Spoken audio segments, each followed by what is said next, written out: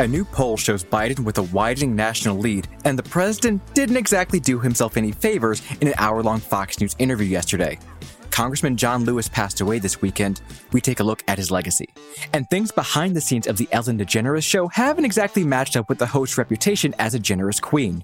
We're talking with BuzzFeed News reporter Christy Yandoli about what former crew members told her went down behind the scenes.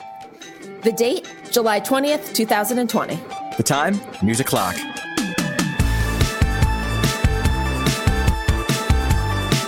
Hey everyone, I'm Hayes Brown. And I'm Casey Rackham. Welcome to BuzzFeed's News O'Clock. Okay, Casey, I have to know, have you seen everything going on right now about WitchTok and the moon? Yes, I saw it late last night, sent it to everyone I know. I have so many questions, but please, Hayes, fill everyone in right now. So people, if you have not seen this, it is something that escaped to mainstream Twitter from WitchTok, that is Witch TikTok, and it basically goes like this. People are mad because baby witches, aka people who have just started out practicing the craft, have taken it upon themselves to hex the moon, just to show that they can. It started off by them being mad about these baby witches hexing the fae folk, aka the fairies, which also is not to be done. But then they upgraded to the moon, and now they're big mad about it. That's the shortest version I can make of that. I think you did a really good job of summarizing that. But I will follow up by saying, as someone who read every single response in that thread, is that there's no way these baby witches could have actually hexed the moon. They just do not have that capabilities yet. But still, the fact that they tried is unsettling. As someone who has known several people throughout my years who are believers in things like Wicca, etc., I'm not here to make fun of them for this, thread of hexing the moon. What I am here to do, though, is wonder if they can try to hex the moon, what's next? The sun? Is the sun in their crosshairs next? That is my big question moving forward. Yeah, the only thing I care about is literally all of the drama. I want to know the ins and outs of WitchTok. I'm deeply interested. I need a deep dive of this immediately. Okay, it's time for today's top stories. Here's what you need to know.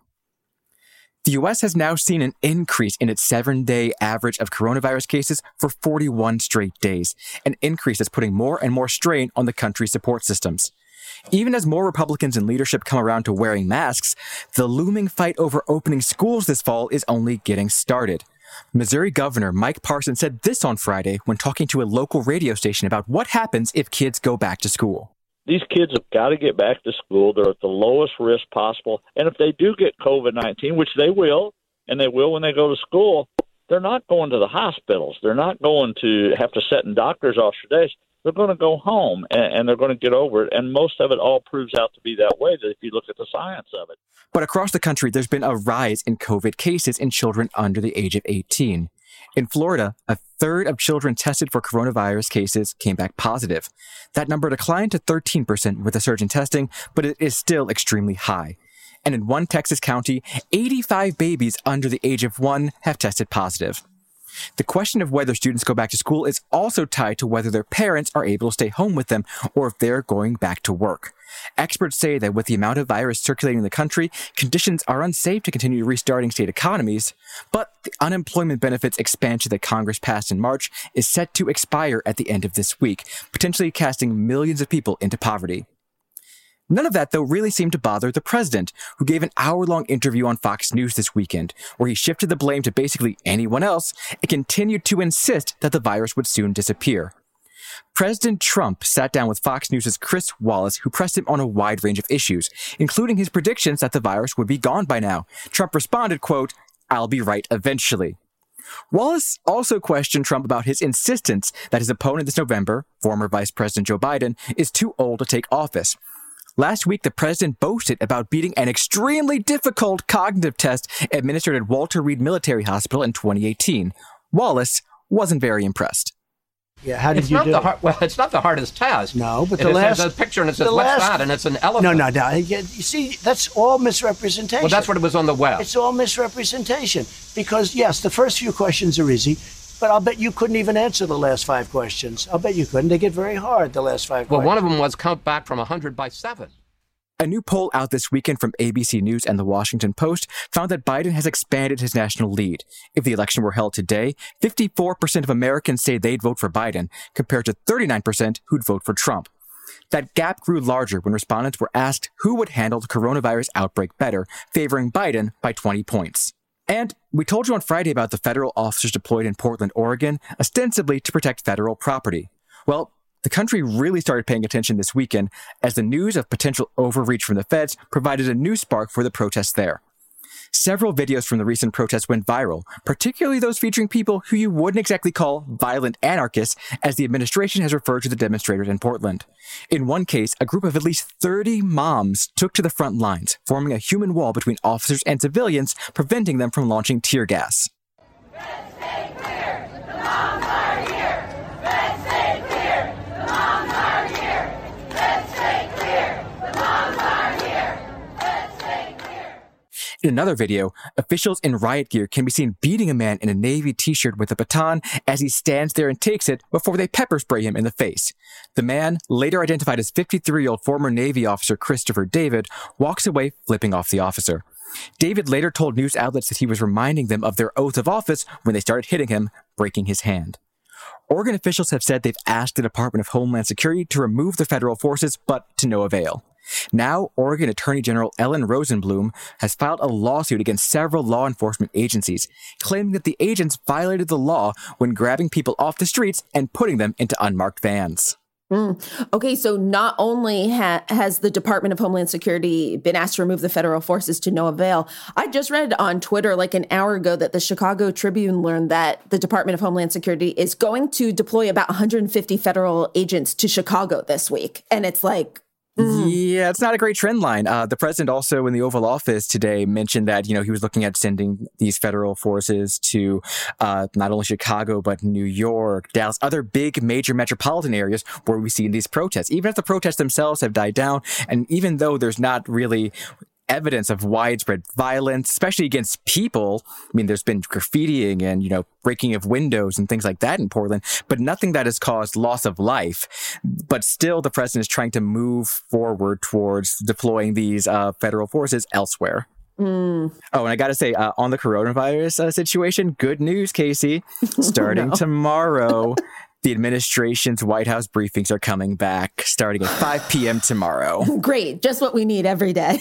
Every day, the president telling us all the things about why we need to be cleaned from the inside out. It's going to go just perfect. All right, Casey, that's what I have today. How about you? Well, I hate to break our don't talk about Kanye rule, but we have to talk about Kanye, especially after this weekend. According to TMZ, the people around him, including the Kardashians, are pretty concerned right now. As you probably know by now, Kanye says he's running for president, which, sure, whatever. But at what was called a campaign rally over the weekend, he had some questionable things to say, including this about Harriet Tubman. Well, Harriet Tubman never actually freed the slaves. She just had the slaves go work for other white people. Now, some people and outlets are reporting this with a bit of, haha, can you believe this guy tone? But according to TMZ, quote, those around him believe Kanye is in desperate need of professional help and is in the middle of a serious bipolar episode, but he won't listen to them. So Kanye was meeting with President Trump back in 2018 when he called his bipolar a misdiagnosis. Since then, he'd seemingly accepted his mental illness, but told David Letterman last year that he still wasn't on medication. Which is concerning. Concerning is, I think, the very proper word for what's happening with Kanye right now. Because, you see a lot of outlets either taking it, haha, isn't this really funny what he's doing, tone, or taking it way too seriously, like, oh, Kanye's on the ballot in X number of states, but can he, actually become no, this is a mental health story. Kanye is not doing well right now, everyone. Right. And a lot of people online are criticizing the media and news outlets for covering this story without also talking about mental health because something is clearly going on. I mean, anyone who's watched or listened to that video, it's just very apparent that something's not right. Right. And I don't know. I feel like if we are going to be talking about this, we have to do so responsibly and in a way that encourages the most people who are exhibiting I feel like for the longest time, people have associated artists with like this sort of behavior. Like, oh, they're just being an artist, just being loose, they're being free. Kanye himself said, I think it was last year, that he wasn't going on medication because it interfered with his creative process. But that's just not the case. It's not something that we should just let happen in public because they're famous. When we come back, we've got BuzzFeed News' Christy Yandoli with us to talk about the behind-the-scenes toxicity at the Ellen DeGeneres Show. Stay right there.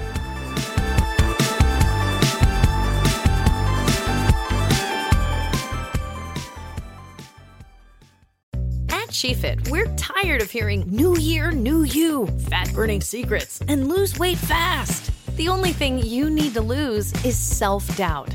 The body you're in deserves respect, love, and support. Support you're not getting from your current sports bra. It's time to experience the only sports bra that actually does its job and outperforms the most popular brands on the market. It's time to feel real support from SheFit. Save $10 today at SheFit.com/2022. Hi, everybody. I'm Rachel Bonnetta, and I have my very own podcast called Benched with Bonnetta. You kidding me? Woo! I'm just here so I won't get fined. You may know me from Game Day View or Game Day Morning on NFL Network. Basically, any shows with the word game in it, odds are you'll find me there. Every week, I'm going to be talking about all the things I find fascinating about the NFL, like breaking down games, questioning Tom Brady's genetic makeup. It's going to be great. I'm also doing something that has never been done before. I'm opening my DMs. DMs now open. We want to hear from you, fans of the NFL. And when I woke up this morning, I was feeling pretty dangerous. Did you commit a misdemeanor crime when you were 12 and need to tell somebody about it? Please, for the love of Roger Goodell, do not tell me. I can be held accountable. Listen every Tuesday and join me on the bench. Subscribe now and listen to the Benched with Bonnetta podcast on the iHeartRadio app, on Apple Podcasts, or wherever you get your podcasts. Being a real estate agent isn't about listing houses. It's about connecting to people. I need to find new buyers every day, so I promote my listings using radio commercials from iHeartAdBuilder.com. Now every time I have an open house, it's a full house. A custom radio ad from iHeartAdBuilder is the fast, affordable way to drive customers to your business. Put the power of radio to work for you. Get started now at iHeartAdBuilder.com.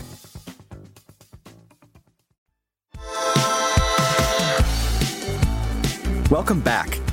Since Ellen DeGeneres' daytime talk show first launched in 2003, DeGeneres has projected a vibe of be kind to everyone, no matter what. But as it turns out, that didn't apply behind the scenes, as former staffers have told BuzzFeed News about a toxic working environment that was encouraged from the top. We're joined by BuzzFeed News reporter Christy Yandoli, who broke this story last week. Christy, thanks for joining us again.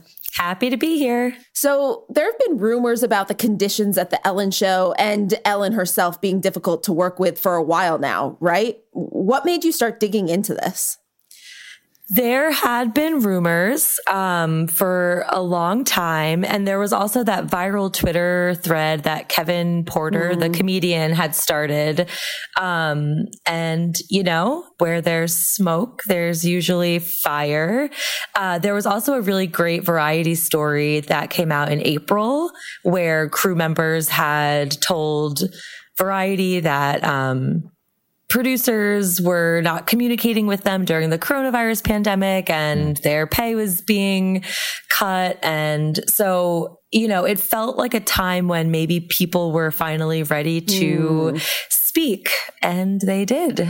So most of the people you spoke with for the story asked not to be named for fear of repercussions, which is fair.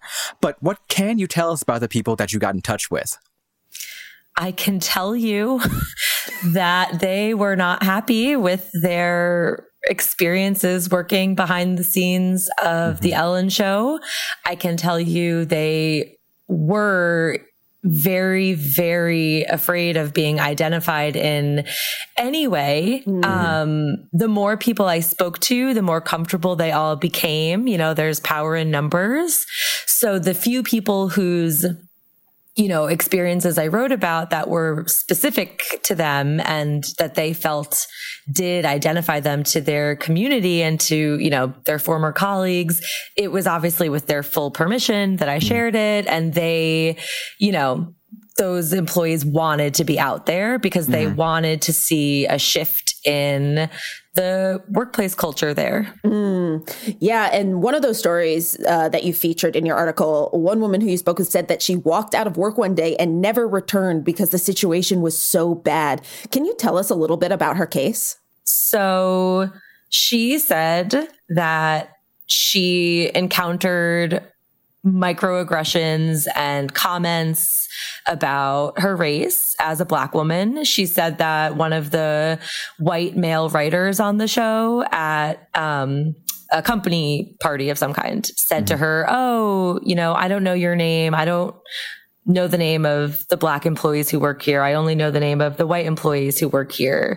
She said one of the first days of the job, her manager said to her, "Oh, you and, her," pointing to another Black woman, "both have box braids. I hope we don't confuse you." She said that she was reprimanded for asking that the company have diversity and inclusion training. She said she was reprimanded for asking for a raise after she found out she was getting paid a lot less than someone who was recently hired and had shared their salary with her. She said she was reprimanded for asking that the show doesn't use the term spirit animal in an interview segment that Ellen was doing. She said she was called the quote unquote PC police. Yeah. And after she was reprimanded, she said she left and never came back. So, Christy, as you mentioned in your story, you described situations where producers, up to and including the executive producer, were extremely quick to reprimand some people who pushed back against them for any number of things. This sort of mistreatment, was it spread evenly among the crew members, you would say, or was it more focused and targeted? In my reporting, I found that there were two camps of people who worked behind the scenes. There were people who were favored by senior level producers who had very different experiences than those who said they were not.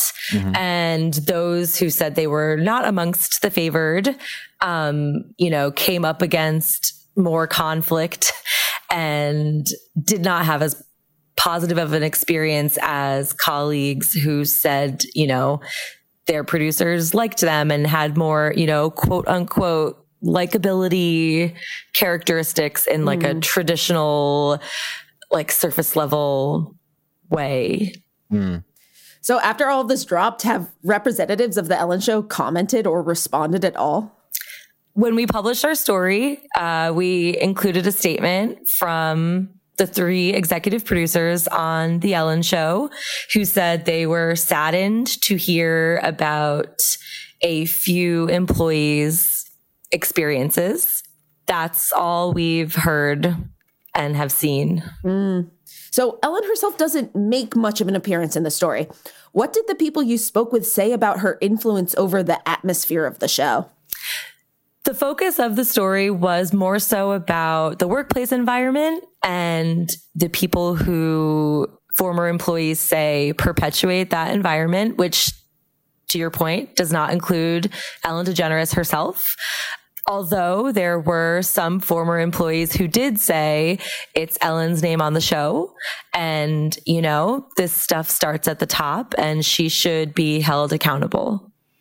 And Christy, what did some of the people you spoke with for the story think public figures like Ellen owe viewers as far as lining up their on-screen personas with how they behave behind the scenes or encourage others to behave?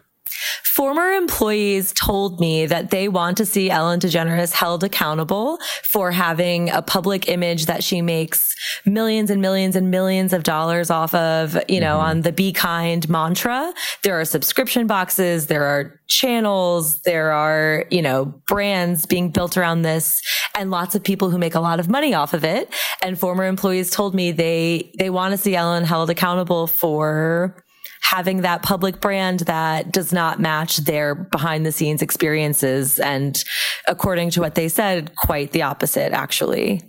Well, Christy, thank you so much for joining us today. Thank you for having me. Always a pleasure. Okay, we have time for one more thing, and today we're remembering Georgia Representative John Lewis, who passed away this weekend at the age of 80. Most obituaries described him as a civil rights icon, and for good reason.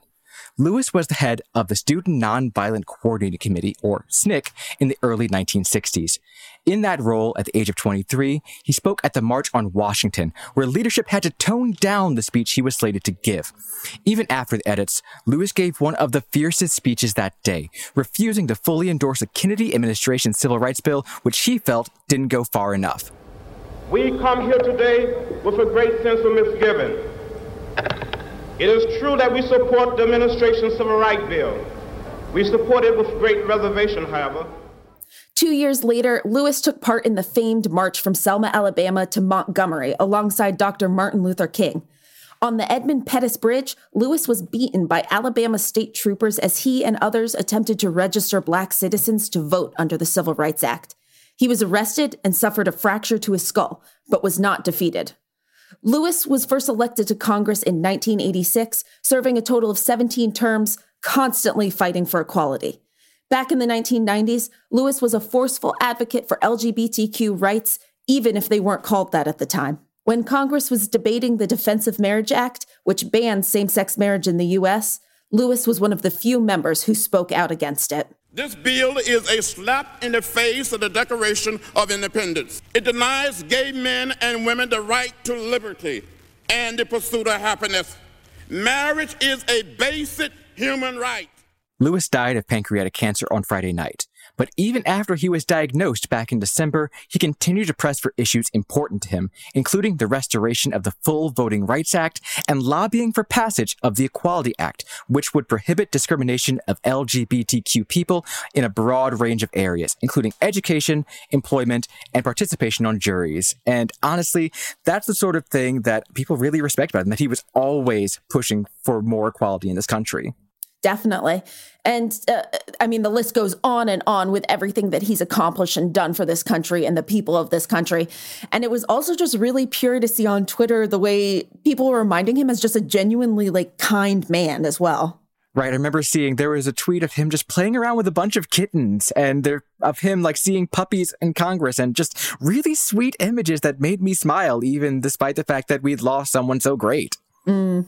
Oh, and there was this one set of pictures from where John Lewis was at Comic-Con back in 2015. He was cosplaying as his younger self, participating in the March from Selma 50 years earlier, which he had helped turn into a graphic novel. And so he led a group of young people in a march around the convention center. And I'm smiling now talking about it because it was just such a good and pure moment. One of the most impactful things I saw on Twitter was that there are probably many John Lewises out on the street right now.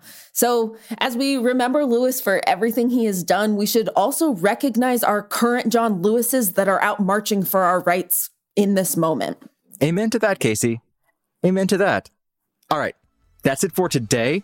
Join us tomorrow when we take a deep dive into what is going on in Portland. And remember, don't hex the moon. Just don't do it. Be sure to subscribe to News O'Clock on the iHeartRadio app, Apple Podcasts, or wherever you go for your sound stories. And please take the time to leave us a rating and a review. It helps us figure out what you like about the show versus what you love about the show. And remember to set your alarm so you never miss an episode of News O'Clock.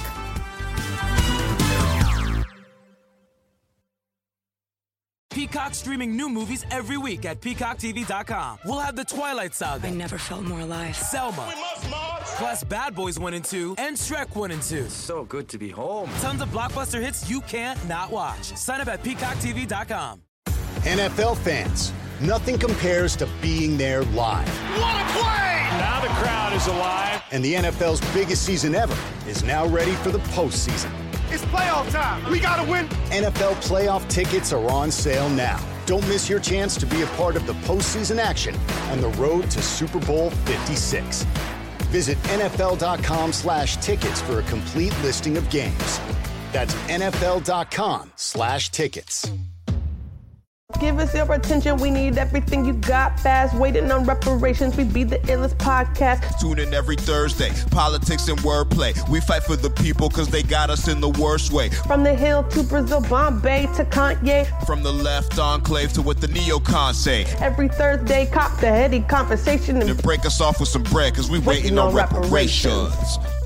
Listen to Waiting on Reparations on the iHeartRadio app, Apple Podcasts, or wherever you get your podcasts.